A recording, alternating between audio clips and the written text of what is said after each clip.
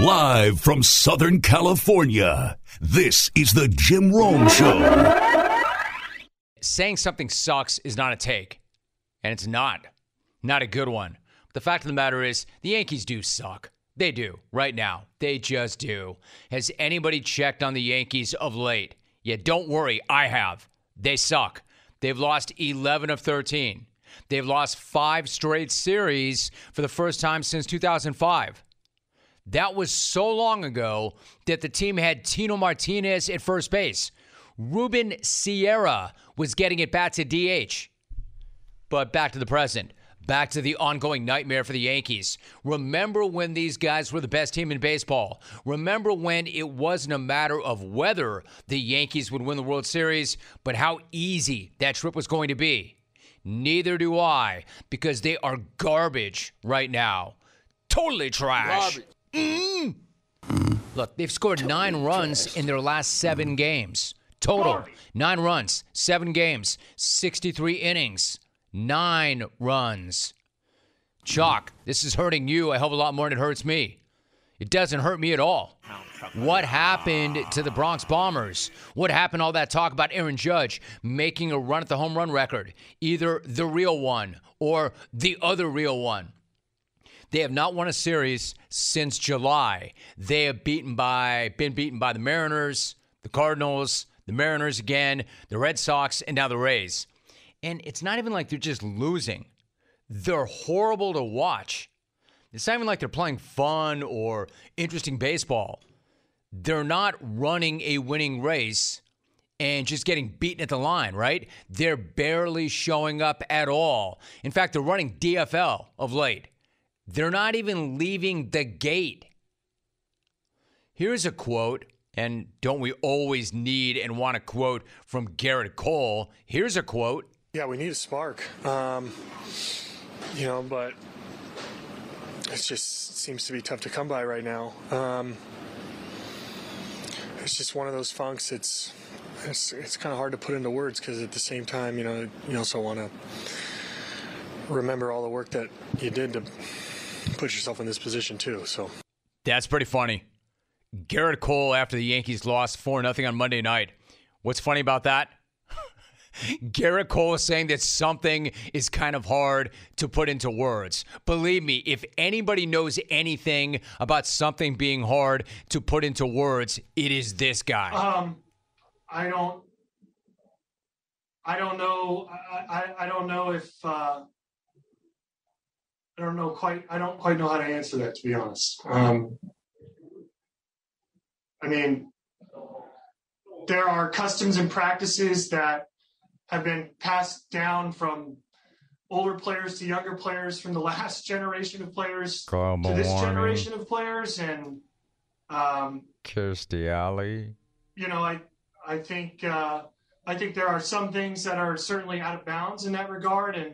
And I've stood pretty firm in terms of that, in terms of the communication between our peers and whatnot. Remember the work that you did. And I, again, like I mentioned earlier, there's, this is important to a lot of people that love the game. And this is let me just jump in. Including the players in the that will never get old. That will never, ever get old. That is some goat bleep right there. I should never, ever, ever talk about the Yankees and not play that, because that will never get old.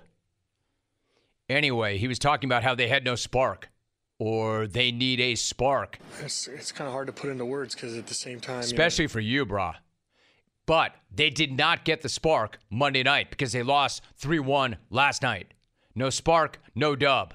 But at least they did get a run, something they had not had since Saturday. So they've got that going for them, which is nice. No, it's not. It's nothing. Tampa Bay had 4 hits last night, and they still won. That's because the Yankees could only scratch out 4 of their own, and they have scored 3 runs or fewer for 7 straight games. So my question is, the hell happened to these guys? How did they go from the alleged best team ever, to the Pittsburgh Pirates? More on how much the Pirates suck later on. Not my take, but Dennis Eckersley's. And Eck is not wrong. And yes, Yankee fan, don't come rushing up in here to remind me that Giancarlo Stanton's out or that Anthony Rizzo and some of the other guys are banged up. I know that. Here's what else I know. The team is supposed to be bigger than that, deeper than that, better than that. Aaron Judge has 1 hit since Friday. The bringer of rain has not scored a run since last Monday. He has struck out 11 times in his last 25 plate appearances. Aaron Hicks and Anthony Rizzo have struck out 15 times in their last 39. In other words, not only are these guys not hitting, they're not even making contact. They're barely putting the ball into play. Aaron Judge did his very best to find or to try to find the bright side of this. He said, quote, "It's better to have this happen now in August than the first week of playoffs or near the end of the year when you're getting into the playoffs." End of quote. Hey, whatever works for you, big dude. But you know what's even better? Do you know what's even better than it happening now as compared to later in the season? You know what's better? It never happening at all. You know what's better? Never playing this terribly. Yeah, I know. It's a long season. The Yankees still have a nice, comfortable lead in the division, but this is not about them winning the division or making the playoffs. This team was never about that. This team is not built for that. The Yankees are never about just getting to October. They're about winning the whole damn thing. And then on top of that, my favorite part, and again, I've got no dog in this race. I'm not rooting, but I'd be lying if I said that this was not my favorite part because it is. Yankee fans, the last thing you needed was a truckload of salt dumped. Oh, Alvy. Nice job, Alvy. You're back. See, even Alvy has found his stride on my third day back. The last thing Yankee fan needed was a truckload of salt dumped into that open wound, but then they got it. Check this out. Here he turns on a ball, hits it to deep right field, and gone. Joey Gallo ambushes the first pitch of the 5th inning, and it's 2-1 on his 3rd Dodger homer. That is so awesome. Joseph Nicholas Gallo. Governmented if you need him. Joseph Nicholas Gallo if you need him, and the Yankees sure as hell do, and that's why I'm laughing. Because Joey Gallo is crushing it with the Dodgers. The guy that every last Yankee fan could not wait to run out of New York has 3 home runs in less than a week. How's that grab you, Chalk? He's got 3 home runs in less than a week. The Yankees have 7 home runs as a team since they traded him. 7 as a team. Now, I'm not going to sit here and say the West Coast is the best coast, but I'll bet you Joey Gallo would. Joey Gallo is taking L.A. over New York every damn day of the week. And the thing is, I don't believe in curses. Curses are for quitters. That's quitters talk. It's for bums, bum asses, and losers. But there is nothing more hilarious to me right now than the so-called curse of Joey Gallo. The funniest thing ever would be Yankee fan missing out on a World Series because their team stopped hitting the very second they traded a guy that they hated for not hitting. Man, I almost want to say that again. That's so great and so rich. Now, I'm not saying that Yankee fans should be smashing the panic button right now. What I am saying is this. You better damn well sure know where that panic button is. Because they are playing the Mets on Monday and Tuesday. And they better get right before that. Because if little brother sweeps big brother again, then it is all over. Then you better start jumping up and down on that big red button with both feet. I don't know. Maybe this isn't who they really are. But it better not be. Because right now they do suck. Right now they're not much better than the Pirates. However, I do want to be that guy that raises everybody up. I want to be that guy that elevates people and makes them feel better. I want to be a glasses half full guy. So let me try and do that at the end of this take to kind of bring this thing full circle and all around. The Yankees do still lead the AL East by a mile. It's not even close. And no, I'm not here to bury them. I am here to say they suck right now. But I am not here to bury them because I don't want my man, Mr. Sandler, to rush up on me and yell in my face again. Man, the Yankees, what do you think about that, Tim? They're dead. They're done. What do you mean? They're dead. It's 9 now. Adam Sandler to me on this show back in the day.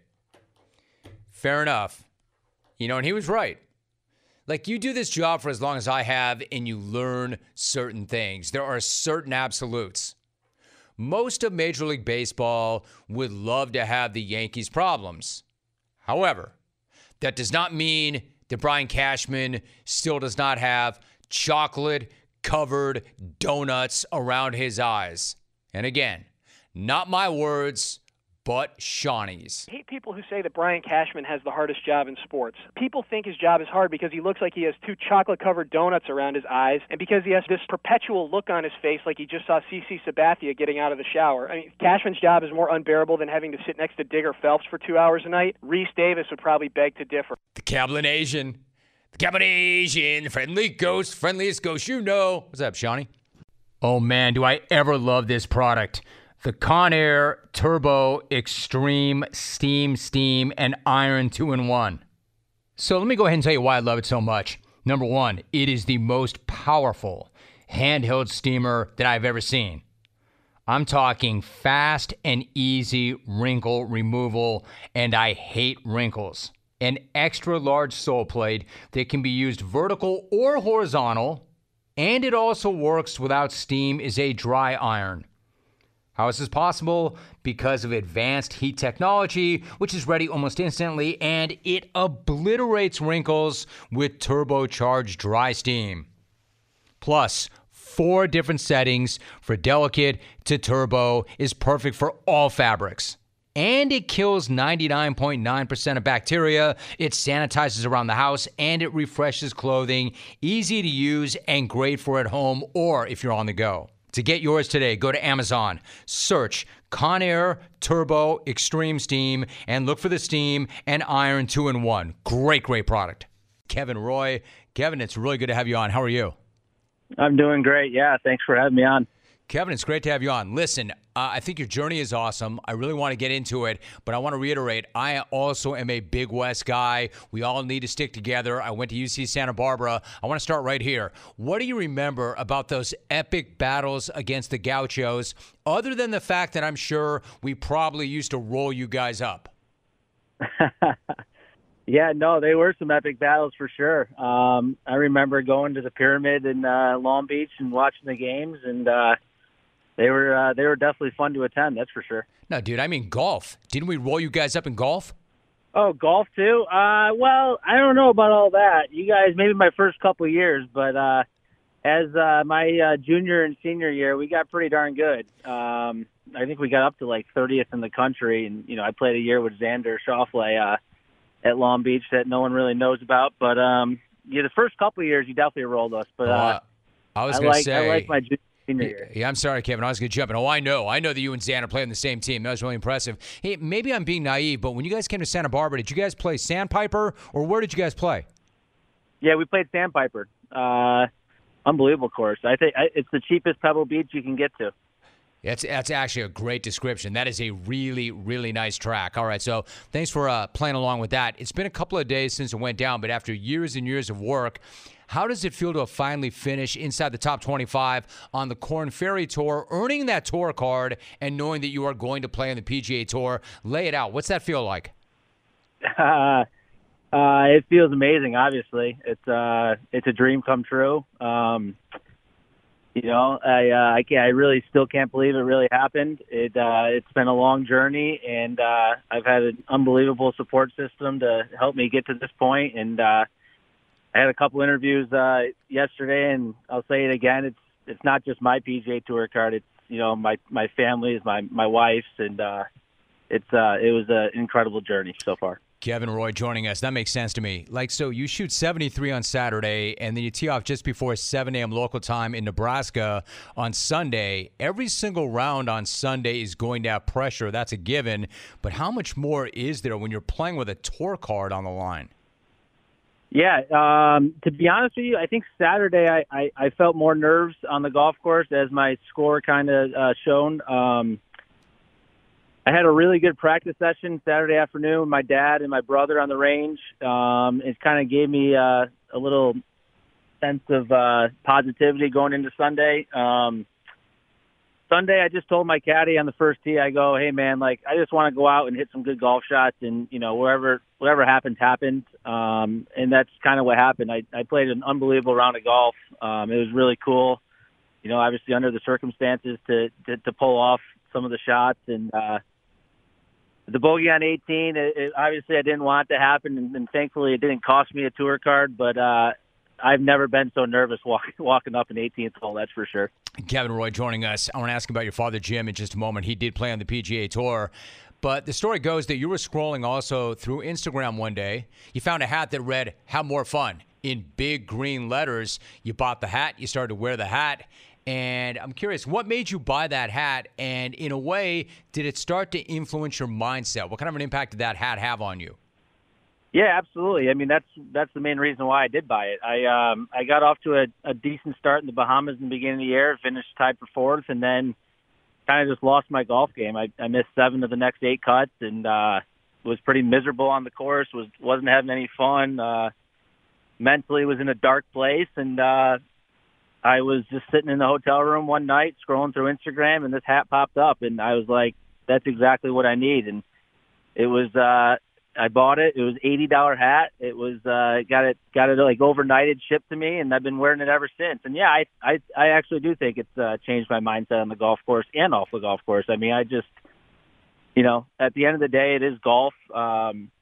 If I wasn't playing it, I'd be okay. I have like I said, an amazing family and everything, but having more fun on the golf course is amazing. I mean, I'm keeping it light with my caddy out there, and obviously we got some good results going. We could talk about how complicated other banks make it to redeem credit card rewards, like how they require minimums, and worse yet, how their rewards flat out expire. Or we could talk about how with Discover, you can redeem your rewards for cash in any amount at any time. I mean, you want to talk about amazing.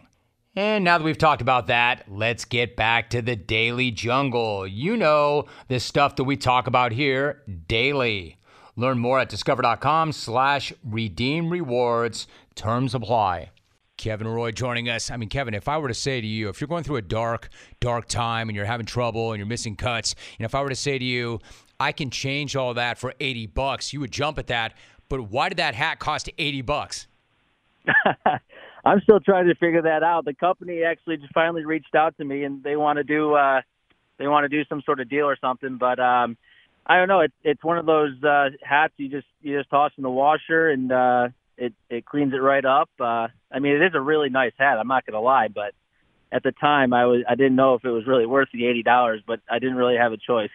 I got you. Kevin Roy joining us. Now, playing golf in the Northeast where you came up is not easy because you can't play year-round. In fact, you played basketball in the wintertime, and you said that sometimes you would get bored on the range. So when you were growing up, was playing golf at an elite level something that was on your radar? Was that even the plan?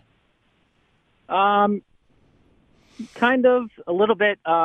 Like you said, I definitely played a few sports growing up: basketball, baseball, and golf were in the same season up there.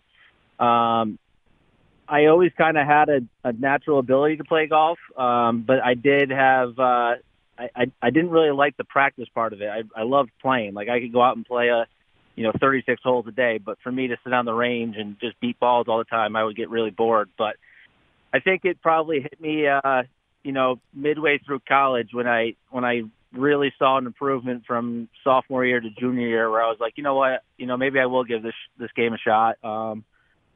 Especially after talking to my dad about it and everything. So we gave it a shot, and here we are, 10, 11 years later, finally hitting the PGA Tour card. Incredible. So, Kevin, you and I have something else in common. When I was coming up in radio, I knew this is what I wanted to do, and then I was young, I was naive, I was kind of stupid, I had a bad experience. I actually got out of the business and went into sales, and it went horribly. I went into the family business. My father fired me. I stayed in sales. It went even worse. The story goes that after you had a tough year, you actually did quit golf, and you got into medical sales. What was that moment like? And were you fully committed to moving on from pro golf at that point? Like, what was your mindset? Yeah, it was, I think this was back in like 2015 now.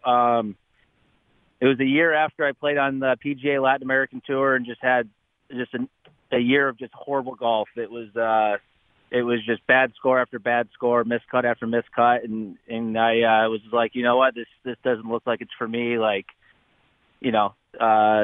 golf's expensive, racking up credit card debt and all this and that. It was bad. So my brother was working in medical sales, and he told me, he was like, hey, I could use your help if you really want to step away from a little bit. And that's exactly what I did. I was basically he was selling a medical device company called Game Ready, and so I was just basically driving around to his patients' houses and either setting them up with the machine after surgery or picking up the machine. Was it fun? No, but I was making a little bit of money with them, and but at the end of the year, I kind of had the itch again and played in one event and played well, finished second in a mini tour event in Tampa, Florida, and and then basically told myself, I was like, I'm going to give this one more shot, and went back to Q school and got status on the Korn Ferry, and here we are. Yeah, I'm not sure what fascinates me more, golf itself or sales. Sales is not for everybody, and certainly it depends on the product. I'm curious, what was your territory? Was it regional? Was it local? Where exactly did you do that work? Yeah, so I wasn't really the salesman per se. I was more just helping my brother out. He was going to the doctor's offices and closing, trying to convince the doctors to use his product. But he was basically all of Southwest Florida. Okay. All right. So you mentioned your dad. One of the things you've said that pretty much since day one, your father would tell you value par. What does that mean, and how has that helped you on the course? Yeah, value par. It's just it's a great thing to think about when you're on the course. Par's our friend, and it's tough to believe it, especially on the Korn Ferry Tour. You see all these crazy low scores that these guys shoot, and but still, at the end of the day, I mean, par, it never hurts you. It's good. It really kind of changed my mindset that, like, he's like, par's your best friend. So I kind of stick with it, and been riding with it ever since he's told me. Kevin Roy, my guest. Before I let you go, Kevin, again, I never, ever, when I talk to athletes and anybody else, I never want to make it about me because you're here. It's about you. But I want to ask you this. Since you played at Long Beach State, I wonder if you played my home course. I live in Irvine in Shady Canyon. Have you ever played Shady? I sure have. Yep. We had, I'm pretty sure Irvine hosted an event there. Okay, so even better. The point of the story is this. When we bought our property, I did not play golf. So I got into my late 20s, early 30s, never really picked up a club, wanted to learn. It was my mission in life. I moved to Shady. When I bought the land, they said, you got to buy the land. I said, I need to know if I'm in the club. And sales said, one thing has nothing to do with the other. I said, one thing has everything to do with the other. I'm not going to buy the land if I'm not in the club. And so we worked it out. Kevin, I was a member of the club 20 years and never played a single round before I finally gave in and said, you know what? It's just not going to happen. How much do you think they loved me as somebody who paid dues and never once showed up and picked up a single bat? Oh, you're their favorite member for sure. Ever. And the dumbest guy ever. But tell me, it's a really nice track, isn't it? Oh, it's awesome. Yeah. One of the better ones we played for sure. Yeah, well, I can tell you it's got a nice weight room. I know that, but I wouldn't know anything about the golf course. Kevin, listen, really, really good to have you on the program. I think it's an amazing story. I love that another Big West guy is making it big. It's really good to have you. Thanks so much for doing that, and congrats. I appreciate it. Yeah, thank you so much for having me. So I'm in the business of asking people questions. So let me ask you a question. Do you feel like your antiperspirant keeps you dry all day long? Fair question, right? Dove Men Plus Care Dry Spray has an instantly drying antiperspirant formula that can help give you a cleaner feel and offers 48 hours of sweat and odor protection. I said 48 hours. That's a big number now. Dove Men Dry Spray feels light and clean on your skin, and it's quick and easy to use, especially when you're on the move. Also, Dove Men Dry Spray contains Dove's unique 1/4 moisturizing cream that helps protect your skin as well, and it leaves your skin feeling comfortable and helps protect it. So much to like about this. Try Dove Men Dry Spray. Goes on dry, clean feel all day. The reports about the New York Giants offense are not good right now. You might even say, Alvin, they are below not good. Not good. Below not good. Daniel Jones was 6 of 20 with 2 picks in a practice Sunday. Oh, and he dropped a snap as well. In other words, this dude is in midseason form. He is ready to roll. No need for him to knock off any rust. He's already locked in. Missing guys, throwing picks, unnecessarily putting the ball on the ground. The brand is strong. Now, obviously, this is a make-or-break year for Jones because the team did not pick up his 5th-year option. That tells you all you need to know about where they are with him. They're still in wait-and-see mode. Actually, when it comes to Daniel Jones, it's not wait and see. It's hold your breath and hope. Hell, they've already waited and saw, all right, for 3 years now. And what they've seen has been pretty ugly. Aside from that one game against the Bucs, where everybody acted like this was the second coming of Y.A. Tittle, he's been pretty much the same guy the whole time. Not much change, not much improvement. Coming into this season, the Giants wanted Daniel Jones to prove that he's not Daniel Jones. And so far, he's underlying the fact that he is Daniel Jones, more so now than ever before. This is why I thought it was very interesting to hear new head coach Brian Daboll say that Tyrod Taylor would be getting some first-team reps. Naturally, everybody would hear that and think, uh-oh, Daniel Turnovers is in trouble. His job is in jeopardy. He might lose his job. Not according to the head coach. Not according to Brian Daboll. Absolutely not, no. I mean, I learned from a pretty good coach a while ago. Usually he doesn't tell those guys when he throws them in because that's what the backup's job role is you have to go in a split second and not like, you prepare like you're a starter, but, 4th play of the game, something happens, you're in, you got to be ready to go. So, I don't necessarily think we'll tell those guys when that'll happen. That's the best. That really is the best. And first, that's the best because you're acting like Tyrod Taylor might not be ready to go. One of the most professional quarterbacks there is. You got to keep that guy on his toes. Tyrod might not be ready. I also love that he emphatically answers the question with a, quote, absolutely not. Absolutely not. Absolutely not. Absolutely not. Is exactly what somebody would say if they're starting to think about doing something, and especially something dramatic. As an example, are you thinking about having another dessert? Absolutely not. Are you thinking about having another cocktail? Absolutely not. No. Are you thinking about changing your quarterback? Absolutely not. Yeah, let's be real.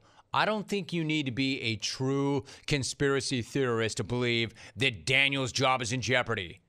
That's not a theory. That's not a rumor. That's a fact. Of course, Danny's job is in jeopardy. That's what the entire season is about, his job being in jeopardy. If they had picked up his 5th year or had already signed him to an extension, there wouldn't be any questions about his job status. There wouldn't be any thought that his job was in jeopardy, but they didn't do it. They didn't pick up the option, so of course his job is in jeopardy. It's in jeopardy the entire season. I'm just not sure that anybody thought that he would manage to make it an issue in training camp. I think that most people kind of assumed that he would make it through training camp before he choked it all away. But then again, this is what Daniel Dimes does. This is who he is. And here's the thing. If Danny's job is not in jeopardy, then why isn't it in jeopardy? That's the bigger question. I mean, what? All right, fine. Quote, absolutely not. It's not in jeopardy. Why the hell isn't it in jeopardy? Absolutely not. What? Do you like bad quarterback play? Do you like fumbles? Do you like a guy who splits the other team's numbers over and over again? Do you know about Ronald McDonald? Do you know about Ronald McDonald? Do you know about Daniel? Do you know that Daniel likes to fumble? Absolutely not. Yep. Yep. Listen, what, you need numbers?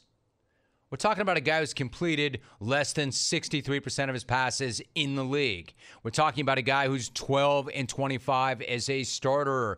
We're talking about somebody who's got 49 turnovers in the last 3 years. He's totally reinvented the quarterback fumble game by fumbling it 36 times in 38 games. This dude is literally a walking fumble. So if you're going to sit here and tell me that his job is not in jeopardy, I'm going to sit here and ask you, why the hell isn't it? Dable might be saying things like, I have full confidence in Daniel. All right, you are the head coach. You would know. I'm here to tell you I don't. I'm also here to tell you you shouldn't. And neither should Jones. If you're the starting quarterback going into a make-or-break year, the last thing you want to hear is that your backup is going to get starting reps. There is no scenario where that's a good thing. And even worse when the backup is Tyrod Taylor. Because I have long maintained that there is not a quarterback in the NFL who gets slept on and disrespected more than Tyrod Taylor. This is not a joke I'm trying to set up. I mean this. I like this guy. I've always liked Taylor because all this guy does is show up and do his job and make your team better. And before you come at me talking out your ass because you have no idea what you're talking about and you don't have the numbers to back it up, let me give you some numbers. Check the numbers he put up in Buffalo back in the day. 20 TDs, 6 picks. 17 TDs, 6 picks. 14 TDs, 4 picks. In other words, he makes plays, and he does not crush you and beat you with turnovers. In other words, he is the anti-Daniel Jones. He's everything Daniel Jones isn't. He's a guy who can win you games. He's a guy that you can trust. He's a guy who can make it through a game without handing the ball to the other team. He's been in the league since 2011 and has thrown fewer picks than Jones has thrown in the last 3 years. And don't tell me it's because he hasn't thrown as many passes as Jones, because he's thrown more. And also, don't tell me that Jones has been hurt by inconsistency in the Giants' offense. Taylor's done all of that while playing on 5 different teams with who knows how many different receivers. So if I were Daniel Jones, I'd be worried as hell. The last thing I want to see is a professional quarterback like Taylor getting reps when I'm barely trying to hang on. Taylor might not take Danny's job right now, but don't be stunned if he rips it at some point, sooner than later. Like, some things are pretty much just inevitable. Inevitable. You know, like Daniel Jones putting it on the ground, or Daniel Jones putting it in the other team's hands, or his coach telling you, absolutely not, when asked if Jones's job is in jeopardy, when we all know it absolutely is. Absolutely not. Like, I'm not an NFL head coach, although sometimes I think I could be. I'm not. But I'll play one right here. Yo, turnovers. Grab a clipboard. Enjoy watching Tyrod. Like, Tyrod, and yes, that is how you pronounce his name, Tyrod. Tyrod's a good leader. I would imagine he might even put his arm around turnovers and just get real with him, you know, as a vet, as a leader, as a mentor. And he might say something like, hey, Danny, listen, Mariota did it. Trubisky did it. Hell, I did it. Sit for a year or two and come back a starter with another team. I mean, honestly, I'm watching you in the red zone, and I'm having a hard time describing it. I mean, I don't even know how to describe it. It's kind of like, I don't know. It's kind of like that feeling you get when a doctor accidentally punctures your lung with a needle right before the coin flip. Watching you in the red zone is kind of like that. And I know, I speak from experience. Absolutely not. His job is not in jeopardy? Absolutely not. If it's not, Inevitable. It should be. Do you know about Ronald McDonald? You know about Ronald McDonald? Yep. Oh, man, do I ever love this product. The Conair Turbo Extreme Steam, and Iron 2-in-1. So let me go ahead and tell you why I love it so much. Number one, it is the most powerful handheld steamer that I've ever seen. I'm talking fast and easy wrinkle removal, and I hate wrinkles. An extra large sole plate that can be used vertical or horizontal, and it also works without steam is a dry iron. How is this possible? Because of advanced heat technology, which is ready almost instantly, and it obliterates wrinkles with turbocharged dry steam. Plus, 4 different settings for delicate to turbo is perfect for all fabrics. And it kills 99.9% of bacteria, it sanitizes around the house, and it refreshes clothing. Easy to use and great for at home or if you're on the go. To get yours today, go to Amazon, search Conair Turbo Extreme Steam, and look for the Steam and Iron 2-in-1. Great product. You know what's been coming in lately? And by lately, I mean back-to-back days. The bra. Silk bra. Silk bra tweets. So there's no child connection to the naming of your second son. I disagree. Yours, Boston's International Airport. Bra. Interesting. I never thought about that. No, that's not why we did that. Now, I will tell you this. This is getting inside, too. I'm checking myself. I'm actually filtering myself before I say what I was about to say because it would not go well with the wife or the in-laws. Below not good. Let's just say this. We did not name our second son after Boston's International Airport, but he does carry my middle name, Logan James. Needless to say, Jake carries the middle name of his grandfather on the other side, who was a great man.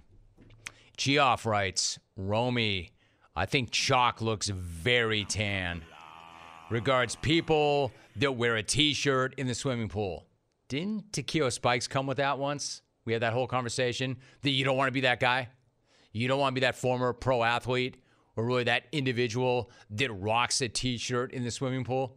It was Takeo, but Takeo is built like a bleep brick house. Takeo is like a block of granite. Takeo was talking about getting soft, not getting pale. Well, That's you not know what what that I was. always said that when I'm done, I really want to let it go for a year. But then seeing some of my guys who let it go for a year and then they tried to get it back, they can't get it back, man. I can't be walking around here with a big stomach, you know, and summertime, you want to get out there and take the shirt off. You don't want to be the only guy in the pool wrong with the T-shirt on now. Hell you know no. what I'm saying? Yeah, so, you know, you got to be ready to flex, man. You know, you got to have some good Twitter pictures and everything, you know. Host of the Nosebleeds Yes. with the Sklar brothers on UFC Fight Pass. The first episode is currently available on YouTube. Randy and Jason Sklar are in studio. Randy, Jason, what's up, fellas? What's up, when do we ever get to the three of us get to be in the same studio? Good. It's so good. I'm flashing back to the Showtime show where we had our most fun. Guys, you guys are the ultimate pros. You know this. I made the point, know your room. Yes. Be careful, right? This is daytime. This is We know CBS. where we right? are. We know where we are. There's just a way to adjust the material on the fly. As stand-up comedians, you know, you feel the room, you read the room, and you say to yourself, okay, we got to adjust this right here.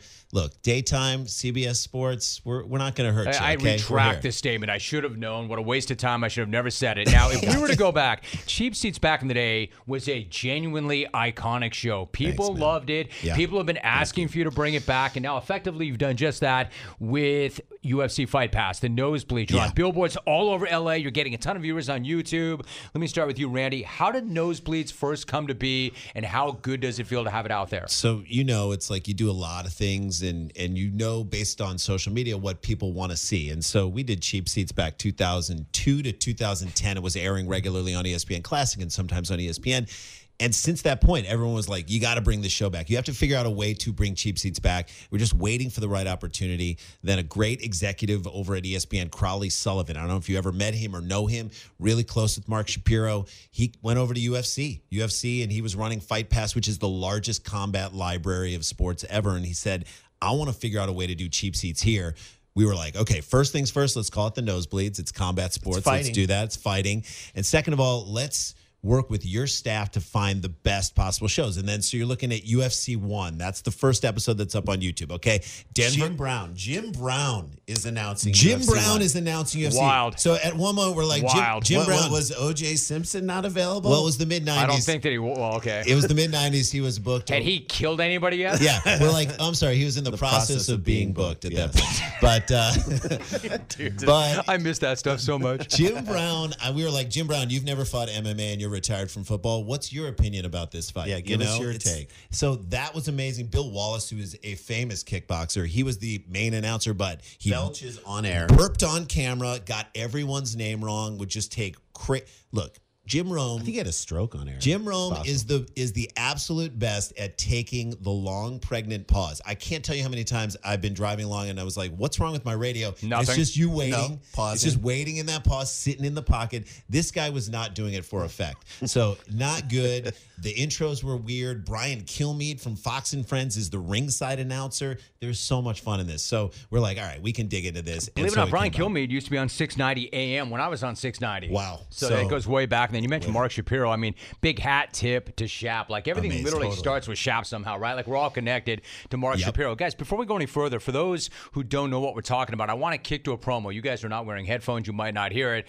But for those in New York, go ahead and pop this promo really quickly so they know what we're talking about. We're coming to you from 3 floors below the Octagon with a show that's going to take a new look at some of the most insane moments in UFC history. This is probably going to ramp up slowly over time. And oh my God! Butterbean answering the age-old question, what if a thumb was a person? Are these guys twins? No, they just dress like them. Weird, lame, right? Come on. Yeah, enjoy, guys. Somebody call tech support? No. And you can take that to the bank. That is a solid business model. Agreed. No notes. I'll tell you what, dudes, that looks absolutely awesome. You can tell there's a lot of production value, a lot of money behind it. Jason, let me ask you, like, for those who do not remember, and many wouldn't, the first Ultimate Fighting Championship was in '93 in Denver. What was that card or so-called bracket like? So, first of all, no weight classes. So you had a sumo guy fighting a Savate guy. And in the first fight, he kicks his teeth out. Literally kicked a tooth out, end of fight in like 30 seconds. You got people who just don't understand that Hoist Gracie's going to come in and just mount you and it'll be over in like 30 seconds. No one knew back then that full mount was like a horrible position to be in. It's over. You had Art Jimerson, a boxer who only brought one glove. One glove! That's insane. Hilarious. Yeah, can I ask what's more embarrassing, losing a fight or showing up to a fight with one glove? I'm like, that's why you don't pack when you're drunk. Exactly. You know what I mean? Know what you've got. He probably had another glove, but it was like an oven mitt. You're like, come on. Dude, and it's such a funny thing because they're trying to figure out, UFC, we know what they've become. They're a juggernaut. They know what they're doing. And when we pitched it to UFC, we were like, look, listen, guys, think of an old yearbook picture of yourself back, like our yearbook picture in 1990. The hair was bad. You know who you are today, but who you were back then, you can poke fun at it. And I feel like Dana White and the UFC right now is in such a confident place with the product they put out there that they're like, we can take some shots at ourselves. It actually makes you look stronger. I was going to say, though, fellas, can you? Because you guys have a brand and you guys are going to pull no punches. That's right. So when you're cracking jokes about the fight, the fighters, the announcers, is everybody good with this? Is the UFC okay with this? I guess we'll find out next time. Yeah, but no, I mean, we made a joke about like young Dana White. We're like, you saw young Dana White in the first episode of The Ultimate Fighter. So we do it's not just fights. The first episode of The Ultimate Fighter is fair game. So we said that young Dana White is what old Jeff Bezos is trying to look like. Exactly. And you get that sense when you look at him. You're like, okay, I got this. Wow. And Dana, it's so great. you see how far he's come from the beginning. You see how the league has developed. And for us, there's a healthy love. And as we know from doing roasting with our buddy Jeff Ross and the Roast Battle on Comedy Central, you can't roast something unless you love it. If you roast something and you don't like it, it comes off as hate. You get it, but do the guys getting roasted always get it? Like, I know Dana really well. Dana can be the most charming guy in the world and awesome, but Dana also can be pretty tough to deal with. So, like, have you guys dealt with him directly? Have you talked content with him? So we haven't dealt with him directly, or but got all reaction from him. He likes it. I mean, he thinks it's a really funny show. So, you know, for our money here, we put our money on ourselves, and we know that actually we feel very connected to the UFC because,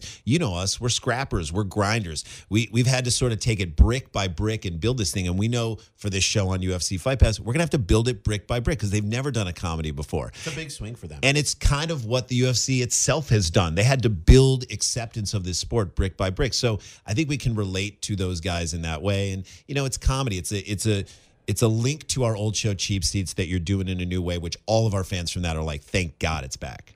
I think it's awesome, actually, that it's back. So let me ask you this. What other events are you taking on during this run of the Nosebleeds, and how do the clones find the program? All right, well, so how do they find it? The first one is UFC 1. That's the first episode of the show, and it's on UFC's YouTube page. Easy to find. Just go to YouTube or go to our Instagram, and there's a link in our profile, but it's easy to find. Nosebleed, Sklar Brothers UFC. You'll find it on YouTube. The rest of them are on Fight Pass. You sign up and you are subscribe to Fight Pass. I have that. It's good. It's great, and you'll be able to see the other 5. And the other 5, again, we do the first episode of Tough, the first episode of The Ultimate Fighter, which is hilarious. Some dude pees on someone else's bed.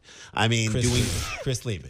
And he says he just spritz. He spritz. We're like, R. Kelly isn't buying that defense right there. Correct. Okay? So that's in the third episode. The second episode we did Fry Takayama, which is one of the best slugfests. It's a hockey fight. It looks like a fight that should be taking place outside of a Chuck E. Cheese. It's insane. So we did that fight. There's an Alaskan fight during COVID that happened in like a church backyard at AFC 159, which is just insane. Again, this is a professional outfit here, but you go there and I'm like, who set up these microphones? Ray's Coffee? It's like, why are the speakers in the trees facing the other direction? It's fantastic. If I said to you guys, like, looking at those things back then, if I had said to you that it would one day become one of the biggest things in the world and one of the biggest sports in the world, what would you have said? How are they going to do this? How? And they have so much they have to sort of overcome. They have to sort of make the fighting. And I think what they've done, and if you want to compare it to boxing, and I know you know the boxing game too, I think what UFC does that is better than anybody else is they make the fights people want to see week in and week out, 100%. month in and month out. So you say, okay, Pacquiao Mayweather happened 5 years after it should have happened.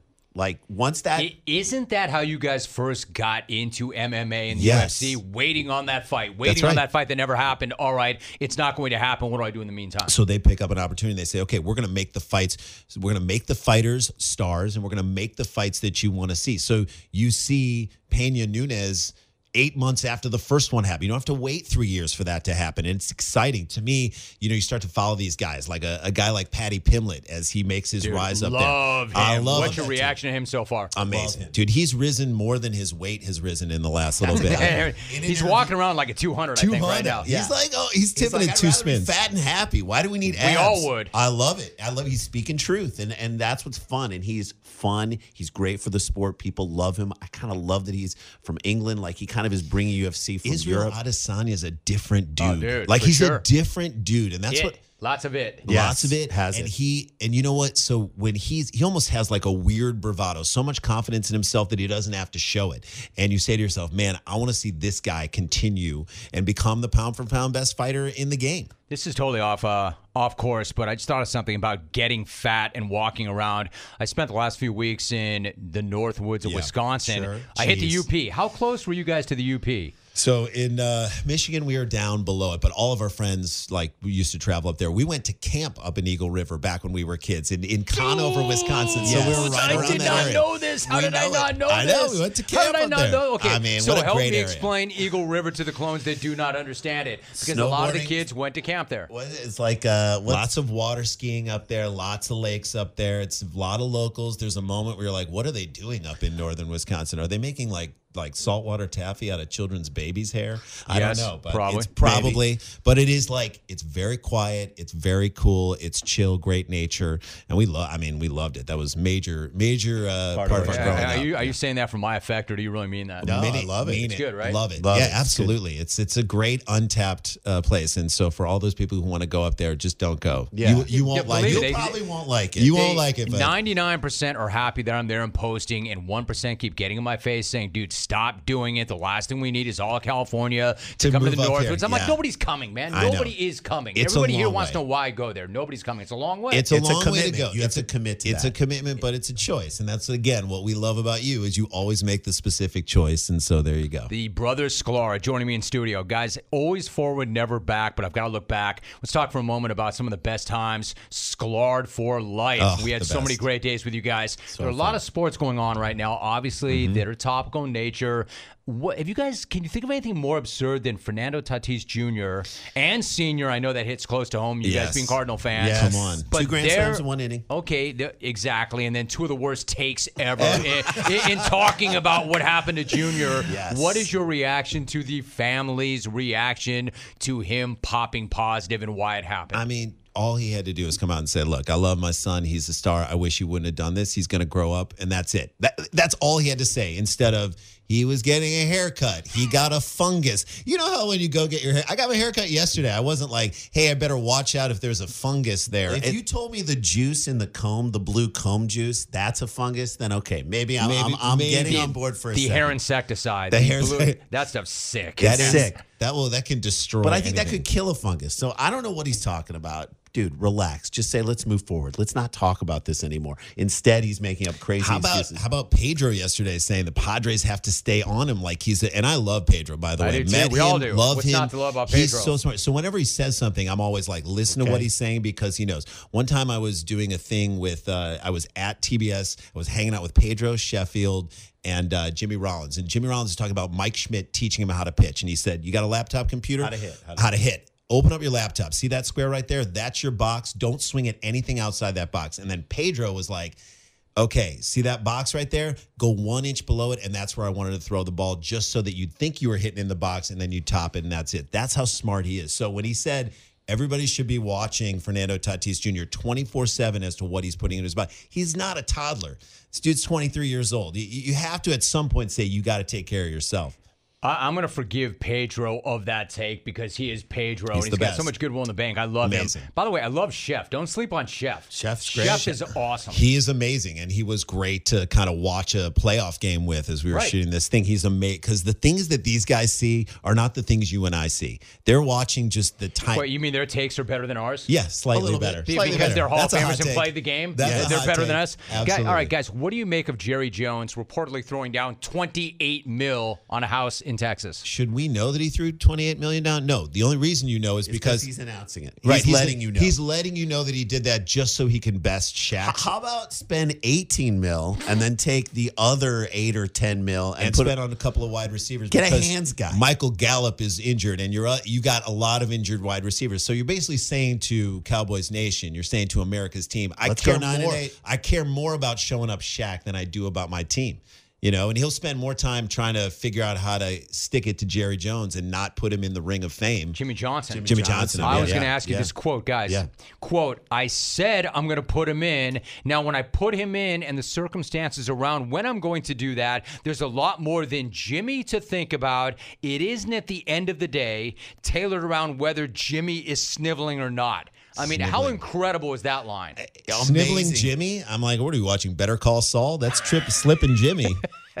Dude, how is that speech going to go when it's time to give it to him? When it's time, who's going to be responsible for handing that off to him? Who's going to be the guy presenting it to him? I mean, It's he not only gonna be Jerry gave you Jones. 2 Super Bowls, and like was The basically last 2 Super Bowls. he Yeah, won. I mean, he only gave you 2 Super Bowls, and pretty much the last time the Cowboys were really relevant. So why would you want to honor him? It's like this is What again. did he ever do for them? What did he ever Exactly. do for them? Besides snivel. And Sniveling. the fans don't feel the way you do, Jerry, because you have your own ego about this. But the fans love Jimmy Johnson. They love him. Jimmy Johnson still has a voice, a mouthpiece in the industry. He's still out there every day. Wouldn't you want that guy to give you goodwill?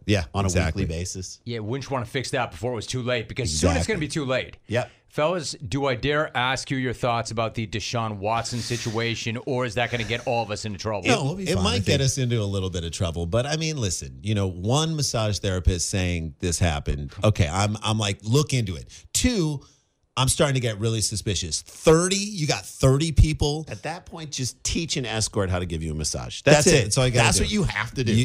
End of story. I mean, I was surprised when he went to the Browns. We were both surprised. Yeah, I thought he was going to end up on the Predators. I know he doesn't play hockey, but that's a different thing, Jim.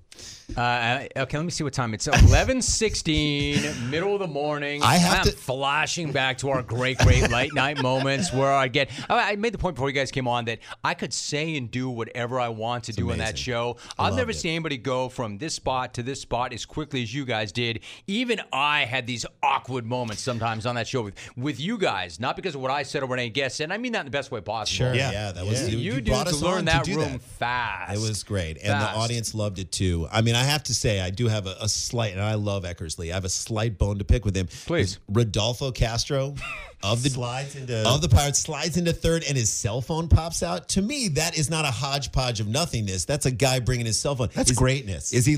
That's incredible. Live tweeting his rounding second base. I mean, it's just bizarre to me. Is his wife like texting him, "Hey, when you round third and you head home, can you stop off at Trader Joe's and get just me a pick little?" up some? I mean, come on. I mean, it's great, right? Right. This first time you've heard of a cell phone popping out while you're sliding into third. I want to see that guy scrolling between bases. I want to see this guy sliding into DMs as he's sliding into third base. Oh, you like that one, huh? Amen. That's a great one. Always good to get your respect. Listen, guys, on a totally different note, and there's no easy way to do this, the Brody Stevens Festival of Friendship. Yes. 818 Walk is taking place Saturday in Reseda. You guys were very close with him. He was the warm-up comedian on the Showtime show. One-of-a-kind person. Just the best. We lost him in 2019. Nobody ever repped the 818 harder. I spent most of my life growing up in the 818. Yep. When you think of him, what comes to mind?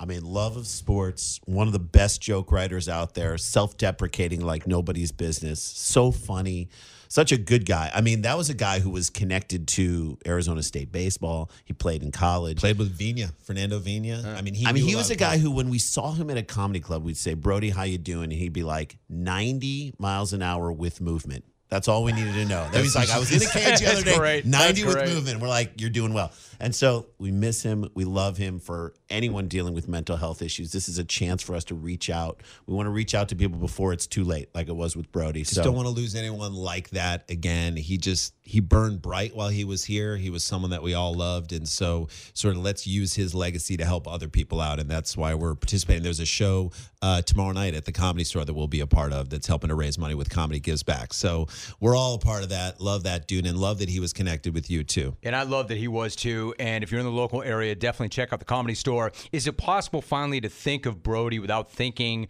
or hearing his voice and wanting to do his voice? Oh, you just go into, you got it. Yes, enjoy Stevens. it. He was the 101 to Barham. Yeah. He knew everything about the one to Barham. I'm like, I kind of want Brody's voice, and I know he would love this, to be like our, Google Maps voice. You got it. Make a left right there. Enjoy it. Positive energy. Arms folded. Negative. Don't like it. Can you guys, hard for me to say now because I left the Valley in the mid-2000s and have not spent a lot of time there, but I grew up in the Valley. Sure. The neighborhood that I grew up in is Hidden Hills. That's a neighborhood where all the new rich live now. Sean McVay is there. A lot of the reality stars are there. It's kind of a ranch community back in the day. I played Little League Baseball in Sherman Oaks. Yeah. Do you guys have much background with the 818? How would you describe the 818 to the rest of the nation watching and listening right now? So 818 is, I live in the Hollywood Hills right now, and we have a choice. We can go down into Hollywood or go into Studio City, and I always choose Studio City. I love that. Do you really? Yeah, because it feels more like the rest of the country. It feels a little less like Holly Weird. It's more like a place where regular people go. My kid is in all like the little AAU basketball, like in the Valley in Burbank. We played Toluca Lake baseball. I know all the parents out there, they take their sports seriously. Okay, you guys tell me, because I haven't been there in a while. This is a little bit different than hardcore Valley. Like, Studio City is like the Beverly Hills of the valley. And yes. Toluca Lake is a very, very nice. cool part of the valley. I grew up on the mean streets of Toluca Lake. This is is what not I'm a saying. phrase anyone can say anymore. I beat some kids up in Burbank. No, I'm telling you. That's not Van Nuys. No. That's not Reseda. That's not Reseda. Once you push further out, San into the Fernando. valley, yeah. San Fernando, we know what kind of business takes place out there. Yeah, sure. The valley's scrappy. I love it. It's hotter out there. People are just trying to You survive. understand, we grew up like lower middle class in St. Louis, in the suburbs of St. Louis. So we relate to that life more than anything else. You drive around there, you're like, oh, this is the size of house we grew up in. You kind of get around, you're like, there's a baseball field. We spent every Saturday was at a baseball field with our parents. God bless them. They would. I can't imagine this as parents of kids now. They'd take us to the ballpark at 7, and if you in the morning, and if you won, you'd play again at 3. But if you lost, you played at 10. You played at noon. You played at 2, and you tried to get back to the championship game. And sometimes we'd be there all day. And you had no idea the kind of commitment the parents made to that, right? You're just playing ball. Now that we are parents and we have kids and we're in that, now we know, right? I mean, that should be not that they did what yours might have, not that mine did for me what I've done for ours. Sure. But I mean, that should be the first thing out of any athlete's mouth. Don't give the glory to God. Give the glory to your parents who gave up all that stuff to get you to where you are. And then you can say, God, Give a little God to bless. God. Give a little Give bit. about 9% to God. 9% to God. Give 91% to your parents. You do to the best. All right, so if the clones right now, I'm sure they've already found it, but if not, and they want to see the new program, the Nosebleeds with the Sklar Brothers on UFC Fight Pass, lay it out one more time for the uninitiated. Where do they find this incredible content? So, clones, this is it, man. This is where your clones show out, okay? Go to YouTube. Go to UFC's YouTube page. Search Sklar Brothers, Nosebleeds. You'll find it. Watch that first episode. You'll get hooked. If you're on Fight Pass, then you can go watch the other 5. If not, sign up for Fight Pass. So there's 2 more that are on Fight Pass now, and then this Saturday when the big event happens in Salt Lake City, they're going to drop 3 more. So they'll all be up by this Saturday. But it's if you love cheap seats, and a lot of people say this is our show, you will love this show because I think first of all, every show is under 20 minutes. It's tight. There's so many jokes in every show. You got to watch it a couple times to see it, but you'll love it. I'll tell you what I love about you guys, and we all kind of came up together. I love that when you had that chip on your shoulder and you wanted that so badly early on, you have that same fire right now. Totally. You still want it as badly. You want to create content as badly. You want the content to be better now than it was then. What's the approach? What's the mindset? I mean, besides, I need to eat and put clothes on my kids' backs. Sure, but I think of it like whenever we get the opportunity to guest host this show, we never walk into that going, all right, we'll just figure it out when we get there. No, dude, never. The week of, we say to ourselves, okay, let's start compiling stories. We start sending stories around. We start getting our takes ready and getting into it because we want to do a good job. We respect where the seats we're sitting in. Respect the seat you're sitting in. You want to do a good job. We want to do a good job for you. We want to do a good job for the clones and for ourselves because the way you push yourself beyond, you're always growing. It's interesting, not to get into the whole live golf thing, but Tiger Woods made a very, very interesting statement about like guys getting paid before they win tournaments. It's like, what's the motivation? Incentive. Where's the incentive? Where's the incentive to go out when it's like dark and you can't see and you're taking swings like that because you want to win? So there's always been incentive for us. And like we said, we're scrappers. And when we get an opportunity like this, like the Nosebleeds, we just want everyone to know about it because we're proud of it. We're proud of the work we put into it. And we're like, if anybody sees it, they're going to love it. No doubt. And you guys should be proud of it. I love the product. I love you guys. I love the respect you have for the jungle.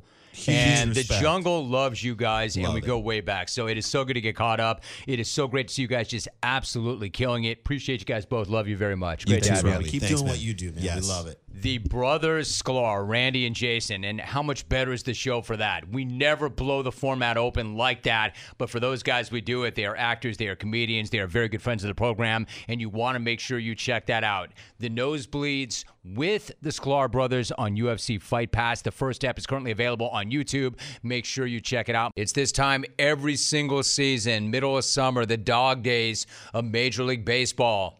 Not exactly the most riveting or titillating time of the season, except we had a randomly extremely spicy Tuesday in baseball, and it's not something I would ever expect. And even more importantly, it's not even about anything that even went down on the field. I'm talking about dudes running straight smack. And for baseball, August smack. Devastating August smack. Frankly, I can't even believe I'm about to say what I'm about to say, but borderline smack off worthy smack from a random August Tuesday in Major League Baseball.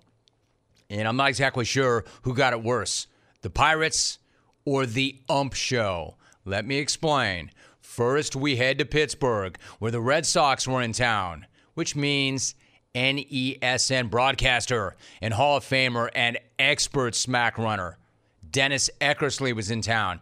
And let me say this about Eck. I'm Team Eck. I'm pro Eck. A lot of people don't like Eck. Eck was running smack long before it was cool to run smack. Well, actually, I was running smack long before it was cool to run smack. But Eck was out in front of it.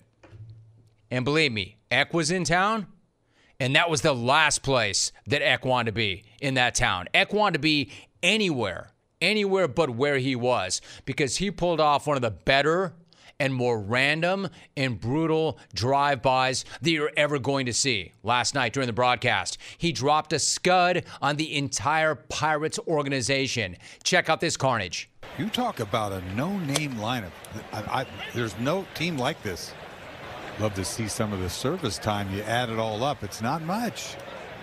You know, just came from Kansas City, seeing all those young kids. This is different, though. Doesn't it seem different? They have a lot of prospects they're playing over there. And serious prospects. Yes. The guys who are going to be in the big leagues. This is a hodgepodge of nothingness. They have one of the lowest payrolls in baseball. Last year, they were actually 30th. It's ridiculous. It really is. Pathetic. Former Sox GM Ben Cherington is the Pirates general manager, and he has gone about rebuilding their farm system. Yeah, tell me they have a great farm system. Tell me they do. That's what they're doing, I assume. Trying. Sick 'em, Eck. I mean, forget a golden ticket. I want to know if this dude's odds are on Stucknut for winning the entire smack-off. He gets to skip the golden ticket process. He's already in the field. I mean, he could probably do an entire call on just the Pirates and hit the board alone on that. I mean, the phrase hodgepodge of nothingness. Hodgepodge of nothingness. It's pretty much straight up ionic already. Ionic. And it's pretty hard to argue with this guy. Remember when the Reds started 3-22? And that was the worst start in Major League Baseball since 1988. When they started 3-22, there was already all this talk about this could go down as the worst baseball team ever. The worst baseball team ever. When they started 3-22. Yeah, well, the Pirates have a worse record than the Reds right now. So again, not good. Below not good. Or, as Eck would say, pathetic. Pathetic. Ridiculous. A no-name lineup.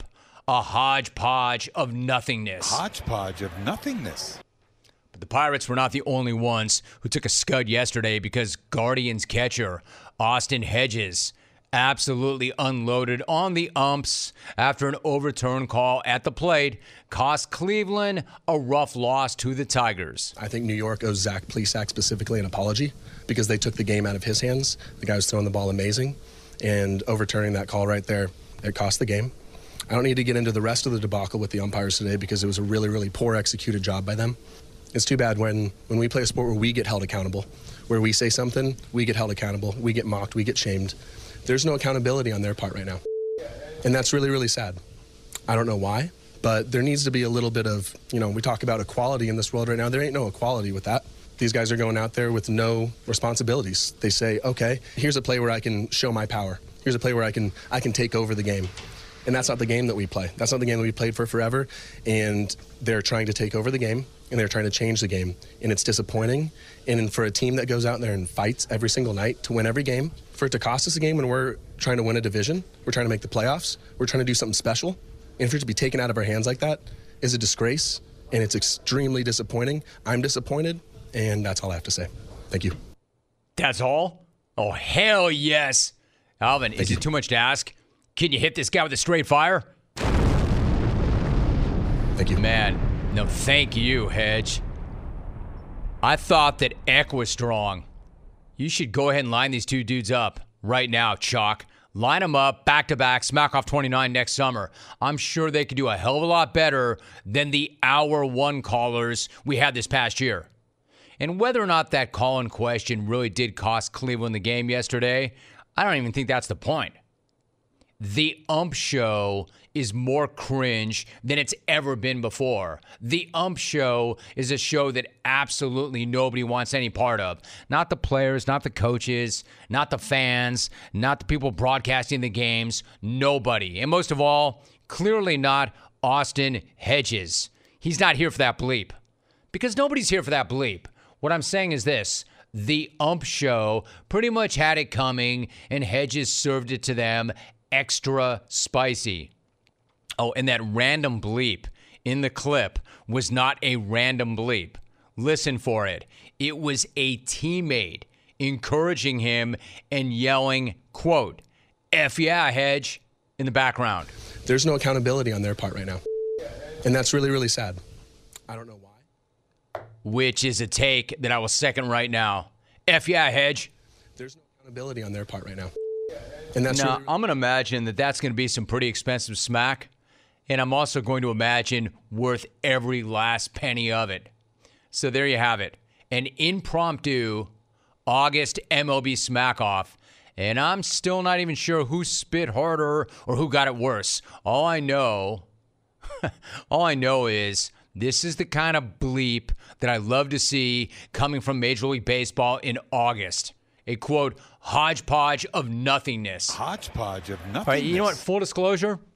The hodgepodge of nothingness was actually the working title of the Hack Off before we called it the Hack Off. Hodgepodge of the nothingness. Hodgepodge of nothingness. It just didn't roll off the tongue quite as easily as Hack Off.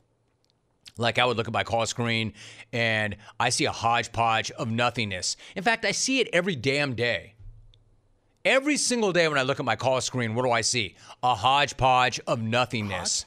I wish we had more Austin Hedges and less, no names mentioned, Margot in Buffaloes. Eck talking about the Pirates is like me looking at a bunch of tweets from no names mentioned, Wells, 12 Wood, Geoff. You talk about pretty much 99% of you. It's ridiculous. Carlin Prescott. Pathetic. Eric in Orlando. It's ridiculous. Ray and S.A. Pathetic. Wooden Laconic. Hodgepodge of nothingness. Total Big E. It's just ridiculous. Pathetic. It's ridiculous. It's pathetic. Your takes. Hodgepodge. It's a hodgepodge of nothingness. You talk about a no. I mean, you want to talk about a bunch of no-name people hitting me up on Twitter. You talk about a no-name lineup. You talk about a no-name audience. Just kidding, y'all. Not really. Hodgepodge of nothingness. That's good stuff right there. Stay strong, Eck. Don't change. I know you won't. That's a good thing. Hey, Pittsburgh, how's that grab you? Is there anybody anywhere that wanted to be where they were less than Eck wanted to be in the Berg? Man, he was just straight disgusted. Look at these guys, man. This is pathetic. I don't care how much they pay me. It's not enough to sit through this game. Pathetic. I love Eck. We're talking about a guy who was a 20-game winner, was converted to a closer, was absolutely untouchable and unhittable, gives up one of the biggest home runs in the history of baseball, and just shakes it off. I love Eck. Good night now!